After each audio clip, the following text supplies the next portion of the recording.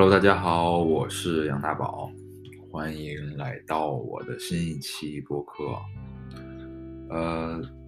从这一期开始，我决定听取一些忠实听众的意见，开始向我自己的播客内容里面加上背景音，让整个播客的内容显得不这么单调。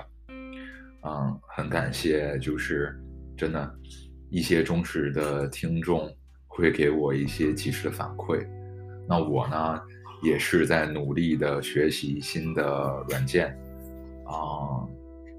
去充实我的整个播客内容。但是本人现在还在一个摸索之中，但是我会尽自己的努力，让自己的播客内容，不管从内容还是形式上，都越做越好。其实做播客已经有3个多月的时间了。有时候我会跟周围的朋友聊起我的播客，因为他们也是生活在纽约，真正生活在我周围的人们。他们有我的恋人，我的朋友，还有和我生活有交集的人。他们有时候会跟我聊起我播客里做的内容。其实在过去这段时间里，因为播客，我们对彼此有更加深刻的了解。其实我做这个东西不是为了盈利啊，或者是怎么样，其实就是把它当做一个我自己的树洞。在工作压力很大的这样的情况下，去有一个时间去梳理自己，调整自己，对过去的事情做一个总结，做一个消化。所以我非常感谢一直能够听到这个播客内容的听众们。好，那既然是又以新的形式来进行新的一期播客内容了，我还是想从我自己做起。就是那么这一期经过和自己伴侣的沟通，我想做一期还是关于自己过去感情生活的内容。其实我想讲述这么几个人，他们曾经出现在我的生活中很短暂的一段时间，但是呢，他们的出现，就给我的生活，带来了不一样的经历。不管他是开心的，还是稍微有一点曲折的，还是怎么样，但是正因为他们的出现，就成就了现在的我。每一个在我生命中出现的人，都或多或少影响着我，让我慢慢的成为今天的自己。那么这一期播客我打算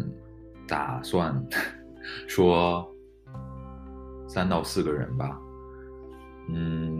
其实想这个播客之前，我觉得还挺浪漫的，就是因为想起的这几个人都是在我的怎么说呢，就是他们在不同的城市，我后来才发现他们在北京、上海、深圳还有昆明，就这样的城市里面，我与他们发生了不同的故事。特别像那种小说里或者是电影里说什么北京爱情故事、上海爱情故事之类的。然后我回过头来回想起和他们发生过的一些过往，觉得是我个人很重要的回忆。所以我打算这一期用一些时间和大家分享这些故事。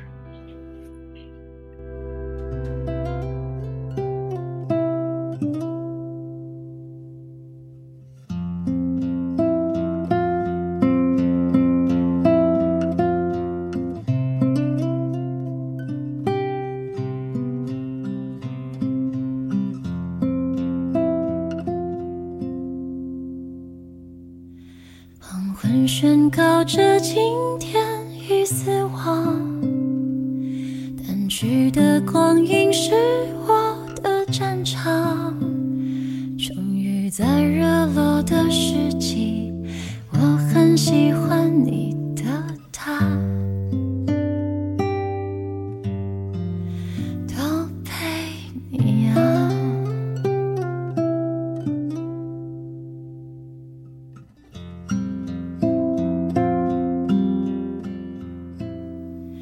是真的开心，不是在作假，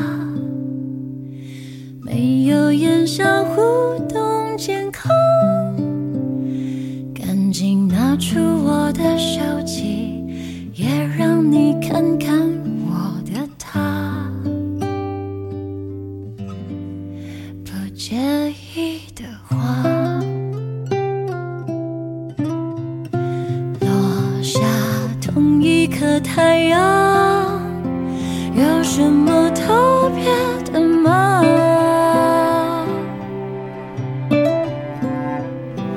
你还不是一样，温暖却停在远方，对峙着不可能的爱情，也该像旋律那样，让它落下。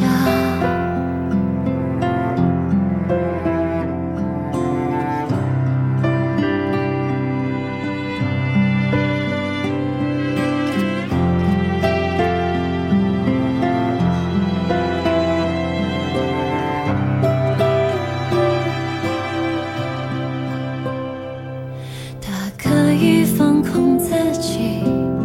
想留点时间让我们再说说话，我想再愚弄自己，也拿出破绽百出的心胸宽大，你不忘调侃自己不够好，却总是有人为你牵挂，我又被回忆波及，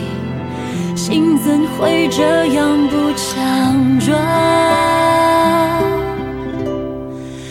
落下同一颗太阳，有什么特别的吗？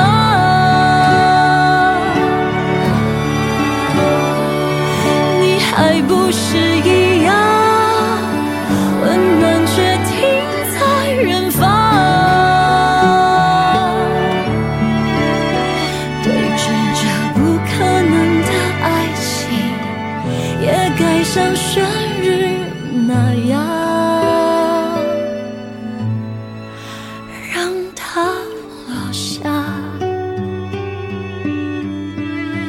让它落下，让我放下，我没放下，我想放下。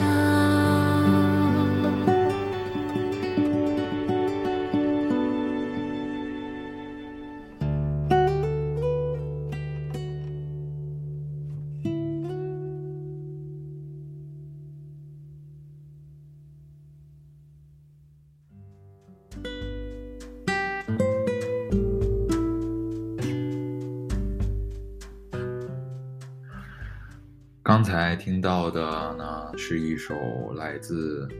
我最喜欢的歌手田馥甄的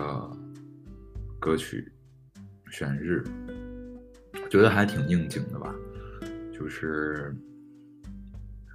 它可能就是讲述了一段又一段我们与身边人发生了一些有过交集，但是却不能够或没能够在一起的一些个经历。那么下面我就开始我第一个故事。第一个故事其实发生的非常非常非常早。它要追溯到我的高中时期，我和这位仁兄的一些经历。我记得在高一下学期的时候，大概是2011年的时候，2012年，对，高一的下学期嘛。我参加了一个夏令营，是天津大学举办的。那个时候我在夏令营里面就和一个来自山西的男孩子熟络了起来。其实也并不是在那个夏令营里面了，其实我跟他真正的有交流，有就是谈心，其实是在夏令营的最后一天吧。就是可能是因为太久远，我实在是想不起来。但我能记得是，那是一个1周的夏令营，但是，到夏令营快结束的时候呢，我们才真正有一个交集。我记得，夏令营结束的时候有一个，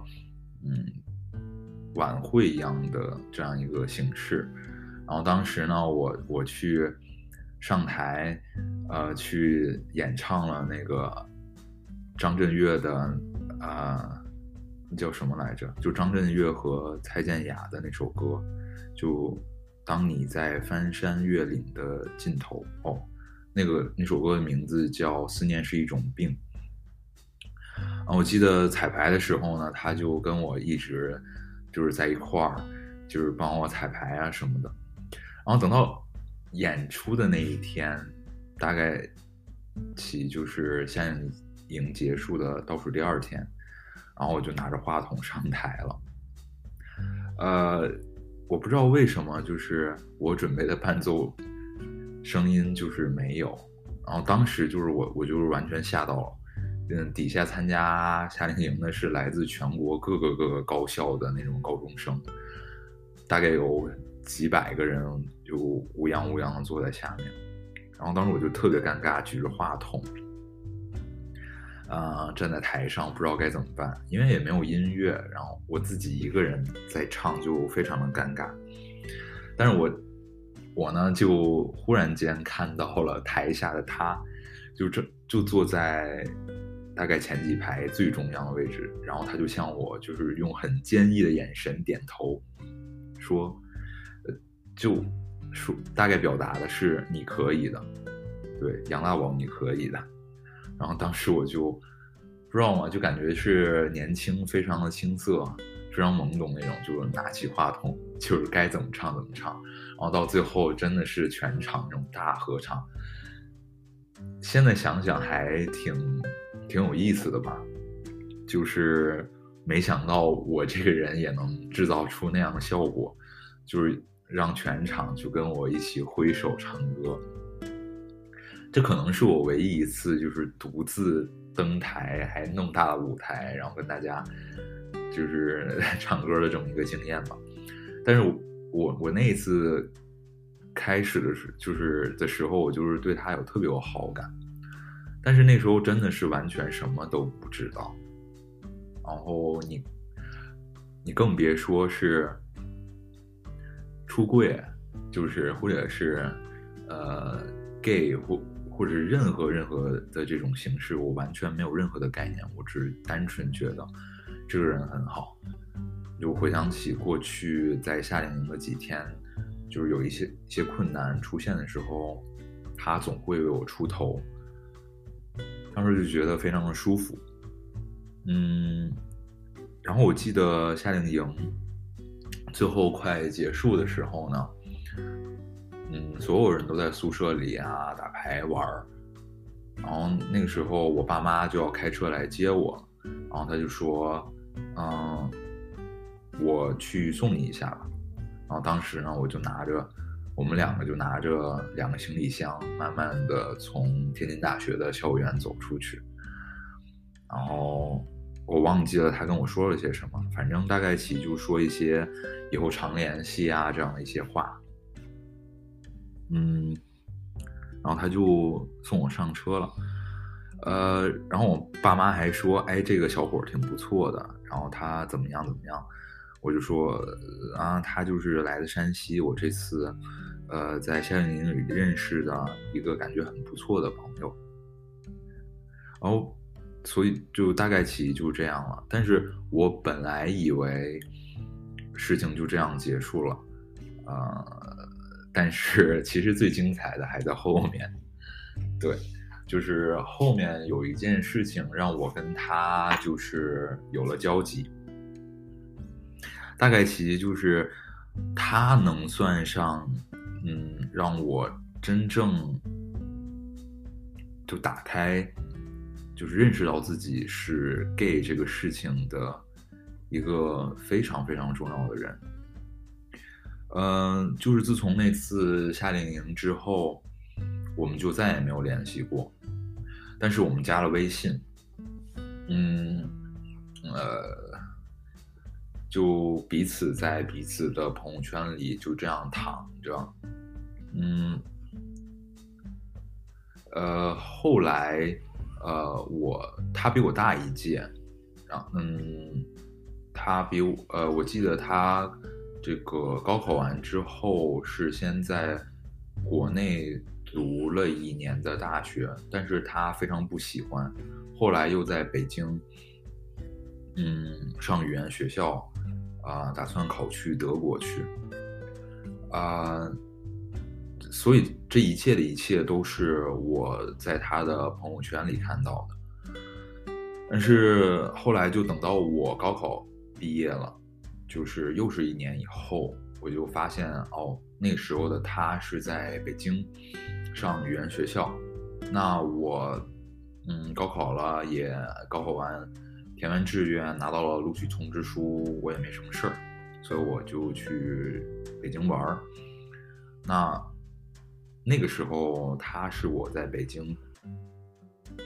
算是认识的就唯一的朋友吧，所以我就很冒昧的给他发消息说，我要去找你玩啊，能不能借宿一下？大概其实是这样。然后他就说没问题啊，你过来。然后那个时候我忘记了他住在哪儿，但是他和另外一个室友挤在一个一室一厅的一个老的民居里面。然后我记得很清楚了，他和他室友睡在一个卧室，然后平时什么起居的就在一个就是很逼仄的一个空间里面这样生活。然后我去的时候我就住在他那儿。其实我没有料到会发生什么，我当时就是想就是白天的时候在北京逛，晚上的时候在他那儿歇个脚，就这样一个很简单的一个计划。但是不知道为什么呢，大概其在他家住的第1天晚上的时候，对，就是第1天晚上，哎呀，就觉得有点少儿不宜，就是我就发现他在我身上摸来摸去，就这样。其实我当时是醒的，但是我只能装睡，我还挺害怕的，因为那时候我就完全不知道要怎么接这个事儿，就是只能装睡，但是也没有就是发生什么特别激烈的东西吧。我就第二天照常出去玩儿，出去打卡，然后他去上课，在语言学校，然后晚上回来接着住他家，然后那个就同样的事情还是发生了。这一次发生是在大概早上，就是我刚醒来的时候，他就又开始，而且他以为我睡得很沉，但是其实我早就醒过来了，他就开始在我身上摸的时候我就醒过来了，然后就特尴尬，因为那个时候那个房间里还有他室友，然后他室友在那儿就是睡得很实，还在打鼾，然后呢他就是真的是愈演愈烈，就是从摸身子，然后到偷偷亲，然后到最后就是听的人都懂，就开始摸了一些就是更加私密的地方。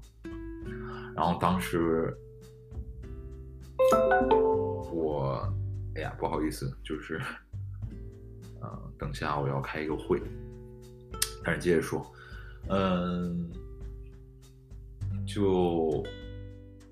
我就 let it happen 了，但是呢，大概起就是这样，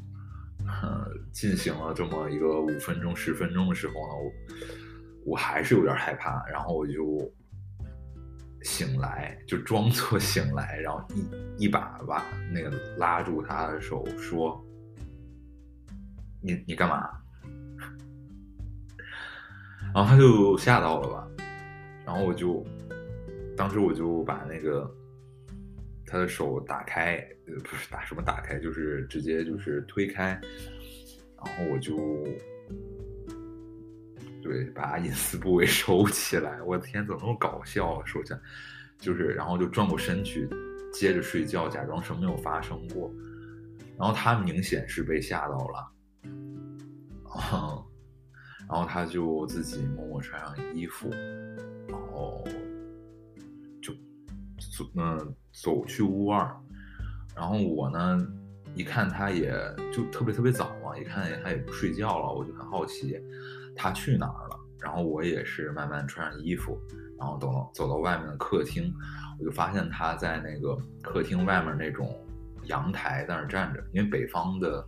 那种楼里大概其都是就是有一个特别窄条的那种阳台，阳台上是那个厨房，他就在那儿站着，然后在那儿哭。然后我就说，你愿意聊一聊吗？这个事儿。当时我说实话啊，是很困惑，再加上内心还是有一点点小惊喜的，因为其实来说，我还是从小到长大以来，对男生都是还蛮有新鲜感，就是很好奇的这样一个状态。但我就是也没有想到是说这个事情竟然会降在我头上，当时就是真的是既惊喜又意外，然后内心也很矛盾，不知道该怎么处理这个事情。因为那个时候的我觉得一切还是说交女朋友很重要，然后就完全不会往那边方面想。然后他就一直在抱歉嘛。后来我就说，那咱们出去走一走吧，咱们去那个出去逛一逛，来聊一聊这个事儿。但我还挺惊讶，现在想想还挺惊讶，就是说我那时候年龄这么小，真的是2011年之前发生的事情，然后现在过来已经有11年了，但是我就是处理这种事情的态度就是非常的泰然自若。我就记得当时我们从那个居民区走出来，走到大道上一家肯德基，然后坐在那儿，一人点了杯喝的，然后就开始说这个事，然后他就一边哭一边道歉跟我说，我也没想到会发生这样的事情，但是就是我还挺喜欢你的，从你来的第一天我就，其实不是，他说从夏令营的那个时候开始我就很喜欢你。虽然这样过了2年了，但是你这次来见我，虽然变化很大，彼此变化都很大，但是我对你的感情还是依然的。然后当时我真的还就是挺木讷的，我就说好吧，我知道这事儿，那你就先去上课吧，我也来想一想，然后等你中午下课回来，我们再接着聊。然后他大概其就上课了。我记得等到后来呢，我就跟家里人说，其实首先是我自己先想了一番，我就说，我就想，挺好的，可以试一试，我可以试一试跟他，那叫谈恋爱吗？我觉得也不是谈恋爱，但是我就是说我可以试试跟他相处。但我们知道他马上就要去德国了，然后我也马上就要去大学开始新的生活了。但是接下来这几天我可以跟他好好的试一试。然后呢，我就跟家里说，爸妈，我在北京多待几天，我有几个朋友过来要来玩一下。其实不是，我当时就是说想跟他多待几天。对，就是你懂的，是那种刚长大成人的那种对于未知世界的新鲜刺激感，让我做出这样的决定。那时候我什么都没想，我就是想说和这个人好好的相处，尽管时间这么短，尽管可能什么都没有，但是我愿意试几天。然后等我现在回想起来呢，接下来时光我们2个人可能就是又度过了2天的时间。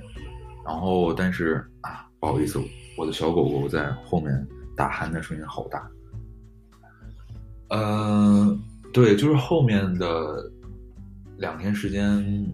我现在想起来的画面就还挺开心挺快乐，就是2个人挤在北京的那种小破房子里面，冬天那阳光就洒在那个卧室里，洒在我天，我在干什么琼瑶剧吗？对，然后2个人就非常纯洁，也不亲，也更别提那种 sex 的概念了，就是2个人看着彼此，然后靠着彼此，看电视、读小说什么之类的，就做一些非常青春的事情，但是内心就是感觉非常的充实，就很快乐，非常幸福。那时候觉得哇，好像真的觉得世界就是这2个人吧。对，然后最后快乐的时光总是短暂的。最后我要坐高铁回去，他就到北京南站来送我。我现在依然记得很清楚，虽然这个事情已经过去了11年了，我们2个就很早很早去了北京南站，然后我们就坐在那个北京南站2楼的那个东方既白的某一个餐桌上，然后我们就互相沉默，也不说话。最后呢，他说我真的很珍惜我们2个人这段时光，我好不希望你走，我好希望你留在北京和我一起去出国，去德国。然后我说我也觉得很开心这段时间，这是我生命中完全没有的体验，我也不知道这个意味着什么，但是但是就真的是我，真的就是长这么大最开心的一段时光吧。对，所以，但是后来我还是上高铁就这么走了。但从那之后，就是我们还保持着微信的联系，但是呢，就我们大概坚持到我上大学，对，我开学之后，然后又，错了，时间线有点混乱。2011年是我刚认识他，在这个夏令营的时候，但是这个故事发生在2014年，不好意思，我就是对2014年我是开始去上的大学，14年的时候我们又坚持了一段时间大概不久，大概军训完之后就差不多就结束了。然后那个时候他已经在德国了他就说什么他想要一个反正满足他要求的男朋友吧，就大概这样。然后我呢也死不承认我是他的男朋友，我就是想说，反正太久远了。那后来我们就慢慢的失去了联系，就这么一个事情我们那关于这个人还可以讲很多的事情了但是我过去的几年的时间里，我好像只跟他联系过一次，我就知道他在德国南部的一个小城市里生活了几年，然后后来我再一次联系他，应该是在2-3年前的时候就有过一次对话。然后他现在在澳大利亚基督城，不对，新西兰基督城这么一个地方开始生活。然后他说什么德国实在是找不到人或怎么样，然后现在开始他又跑去那边基督城那边去生活，大概其实就这样。那他呢算是我就开启我就是对于这个新世界的一把钥匙。虽然说我进了大学2年之后还是谈了女朋友，但是他算是给我心中埋下了一颗种子吧，这样的一个存在所以我还是要感谢他吧，应该对，我觉得他应该不会听到这一期节目，但是呢还是非常感谢他给我年少的心灵种下了一颗日后逐渐生根发芽的种子。对，这个就是我跟大家想分享的第一个故事。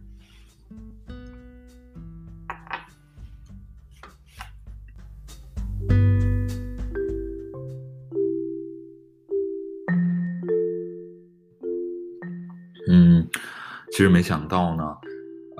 说了这么久这就是我第一个故事。我刚才看了一下，我已经说了将近25分钟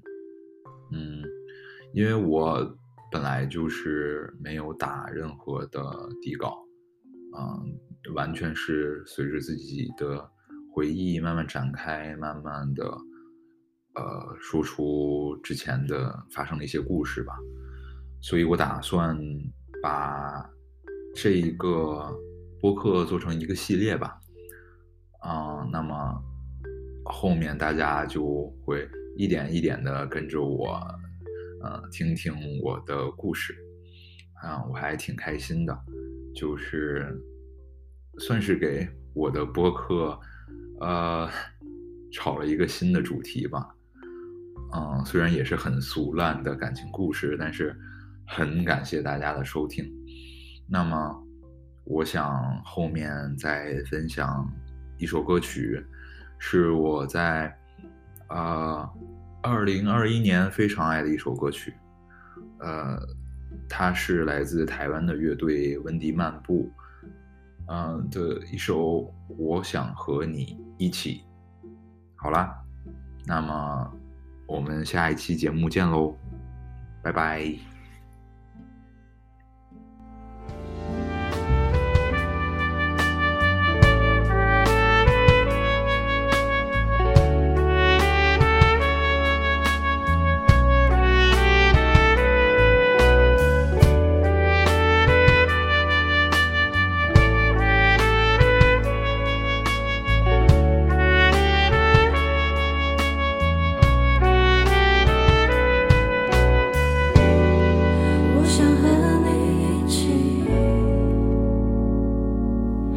走天上的乌云，从那沙滩上惊醒，说出这心情，就像海